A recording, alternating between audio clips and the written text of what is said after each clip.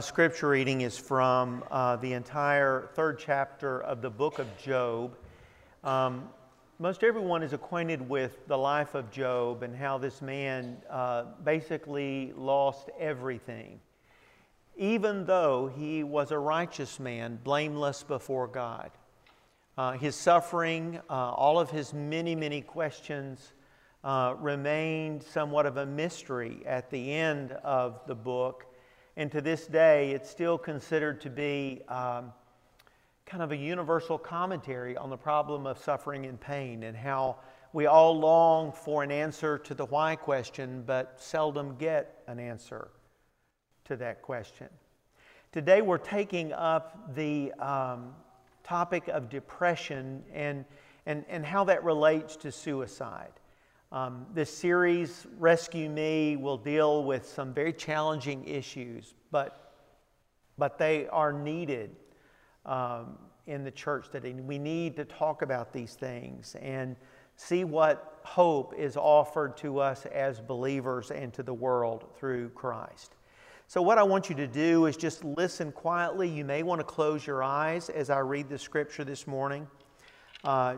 Job is crying out in his first speech following the loss of all things. Listen now to God's word. At last Job spoke, and he cursed the day of his birth.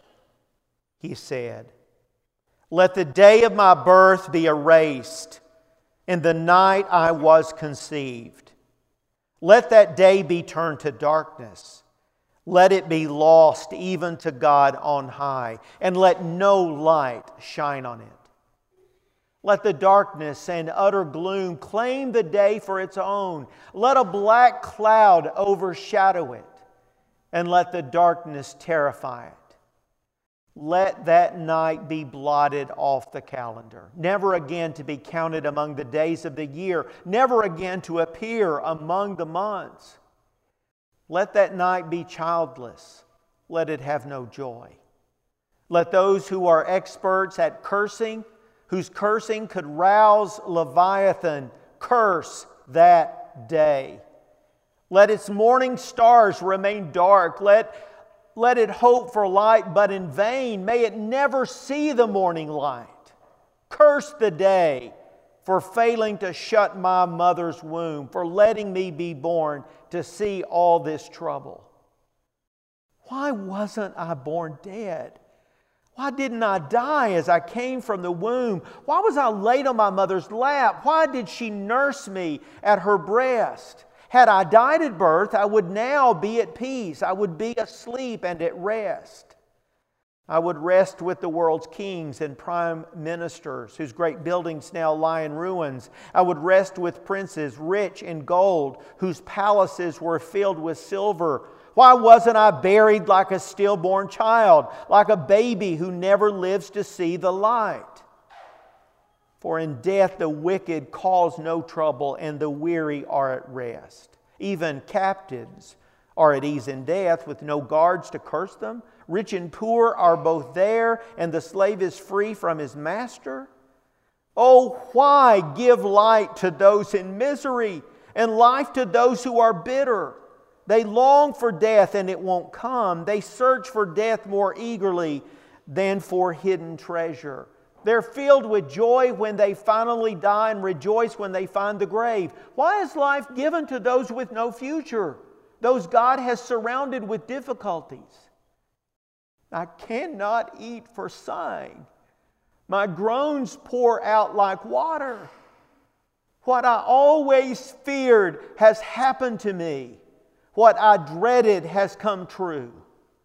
I have no peace, no quietness. I have no rest. Only trouble comes. This is the word of God for the people of God.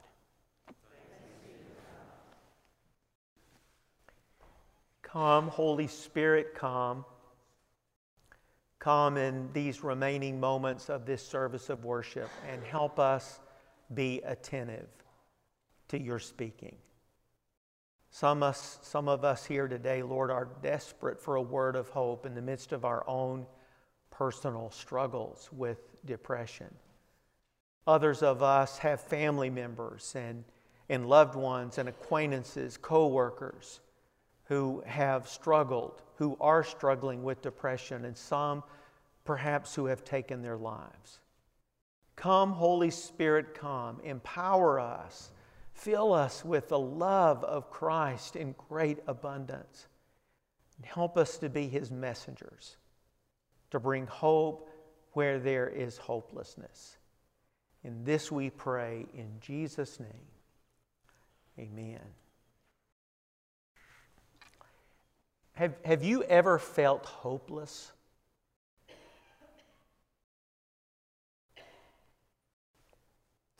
For reasons I don't fully understand, there have been times in my life when I have felt hopeless and have been depressed, even though I am clearly a man blessed by God.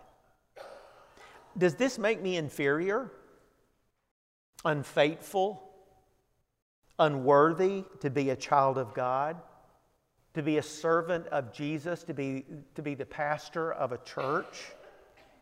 At one time I thought perhaps it did, but I've since learned that there are good and godly people, there are famous and ordinary people who have all suffered from depression. President Abraham Lincoln, who arguably is one of the greatest leaders ever in our nation's history, and his wife, Mary Todd Lincoln, both battled depression their entire lives. Lincoln wrote to a friend these words. He says, "I'm the most miserable man living. Whether I shall ever be better, I do not know. I must die or be better, as it seems to me."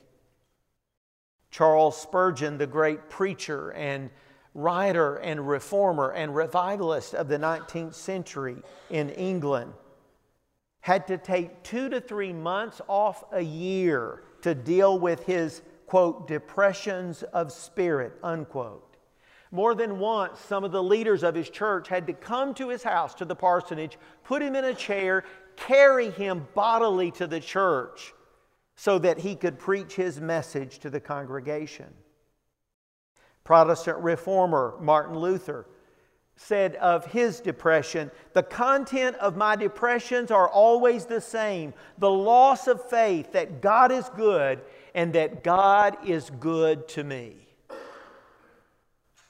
And in the Bible, such feelings were not uncommon even among those that we have considered heroes of the faith. In Job 3, this deeply spiritual man who feared God, who had an impeccable character, who lost his children, his wealth, and his physical health, cries out to God in despair. And it's hard to hear those words. And for some, it's hard to believe they're even in the pages of Scripture. Finally, in Job 10, verse 18, he says to God, "Why didn't you let me die at birth?" When Ruth and Naomi returned to Bethlehem, the village was abuzz. All the other women were excited. And yet, when Naomi saw them and all the celebration, she says, "Don't call me Naomi. Instead, call me Mara, for the Almighty has made life very bitter for me. I went away full, but the Lord has brought me home empty." And Moses, once so overwhelmed and burned out by the responsibilities of leading this great nation out of captivity into the wilderness and ultimately into the promised land, he says to God, "If this is how you intend to treat me, just go ahead and kill me. Do me a favor and spare me this misery." That was Moses talking. King David often prays to God in the Psalms in a state of desperation and depression. In Psalm 143, which is printed at the top of your order of worship, he says, "Come quickly, Lord, and answer me, for my depression deepens. Don't turn away from me, or I will die. Let me hear of your unfailing love each morning, for I am trusting you. Show me where to walk, for I give myself to you. Rescue me." And in 1 Kings 19, after this tremendous victory over evil, Elijah, the great prophet of God, the one who embodied the forerunner, who would prepare the way for the Messiah, the Christ. Elijah, this historic, heroic individual, this great prophet, was very human, like each one of us. He said to the Lord, "I've had enough, Lord. Take my life, for I am no better than my dead ancestors." And we can't fully understand or know what Jesus had in His own heart and mind as He died upon the cross. But this we do know. He cried out to the Father, my God, why have you forsaken me?" And in 2 Corinthians 1:8, Paul says of his ministry in Asia, "We were so utterly, unbearably crushed that we despaired of life itself." So where did we come up with this nonsense that Christians can't struggle or be unhappy sometimes? Here are the facts. Depression is the most common mental health problem in the world today. According to the World Health Organization, 300 million people suffer from it every year. The American Foundation for Suicide Prevention says that 25 million adults this year will suffer from depression, a serious depression. About 1 in 10 Americans are taking antidepressants. Some of us are more inclined to depression because of our personalities, or maybe our family of origin issues, and especially our life circumstances. I mean, overwork, aging, physical illness, relationship problems, hormonal and chemical imbalances, life-threatening illnesses, alcoholism, other forms of addiction, conflict around family and work, anxiety and fear. All these things are contributing factors to depression. It affects the young, children, adolescents, adults, as well as the old, the rich and the poor, the educated as well as the illiterate, Christians and non-Christians, pastors and parishioners, all suffer depression. A friend of mine who is a counseling psychologist says that depression, this is important, depression is the consequences of being a fragile human being living in a complex world. Therefore, he says, we should not be surprised or ashamed if a family member or a friend or even ourselves gets down and feels depressed. Depressed Christians often feel ashamed and guilty because we think depression means we are unspiritual.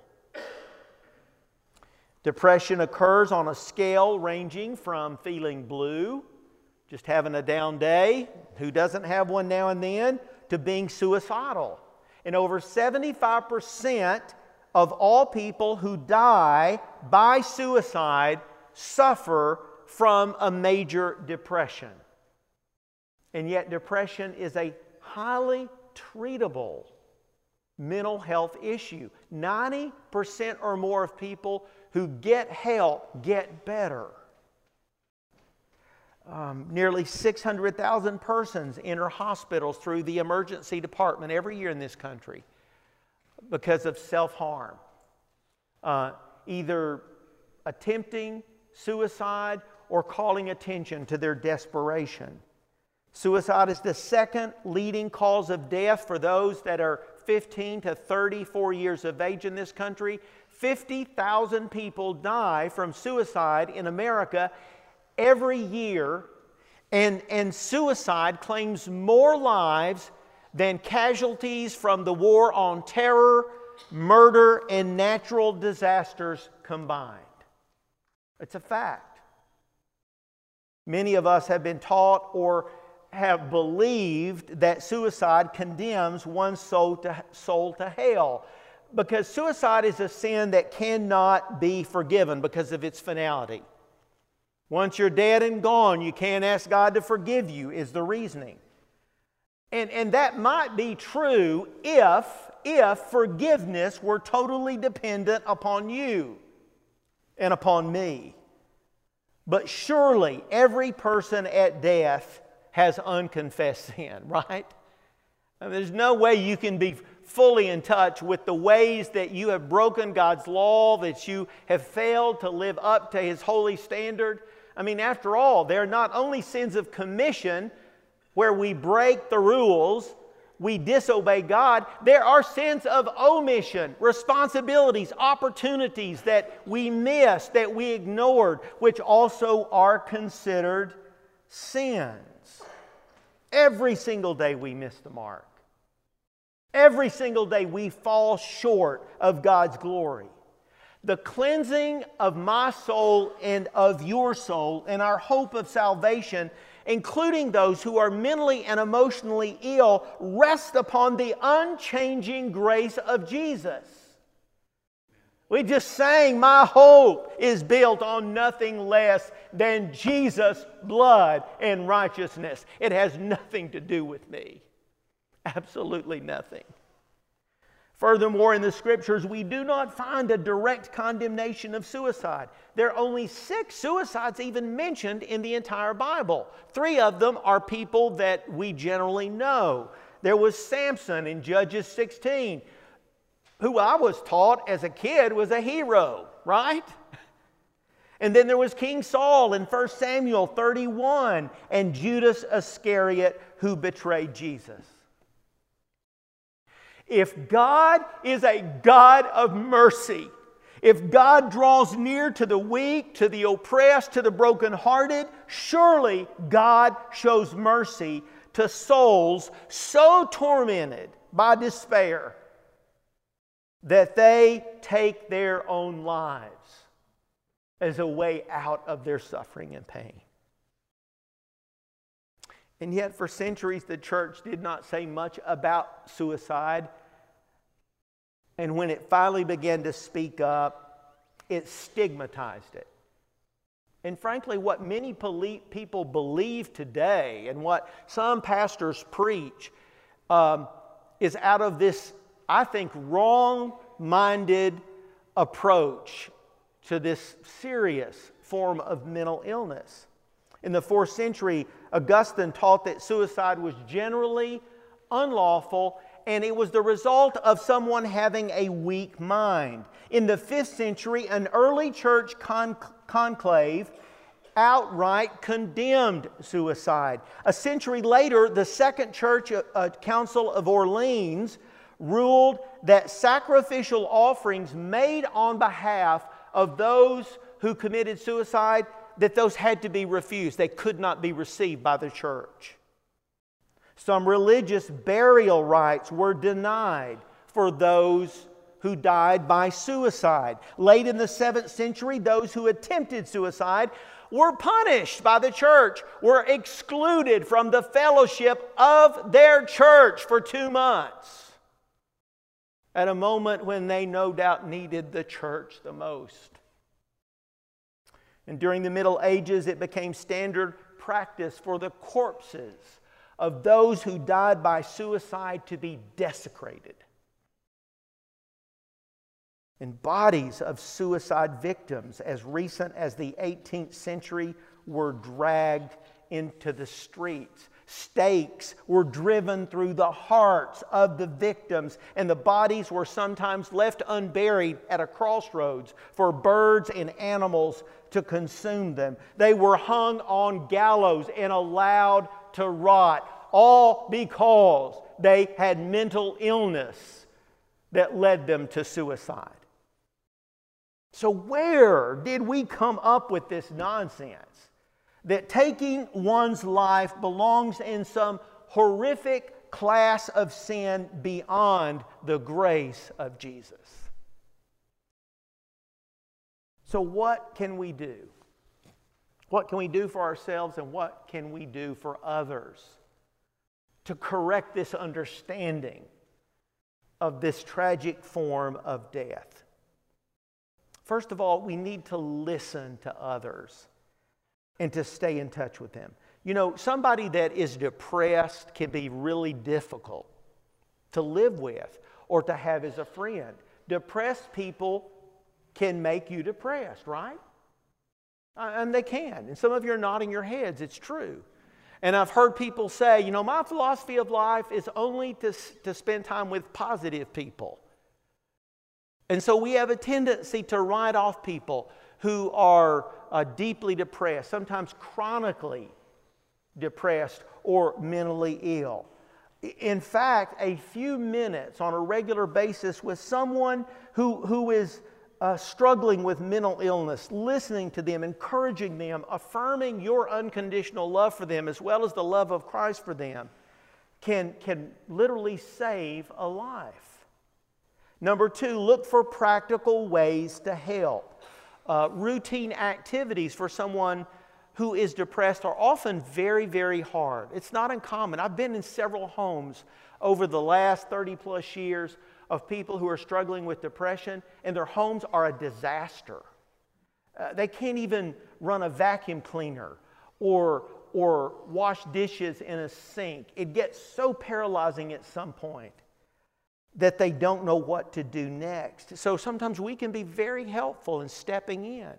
Some of you have done that for people whose grief has gotten the best of them, who've been overwhelmed and have gotten depressed after the loss of a mate, and you've gone and cleaned their home and been there to help with the children, etc. Share your story of hope when appropriate.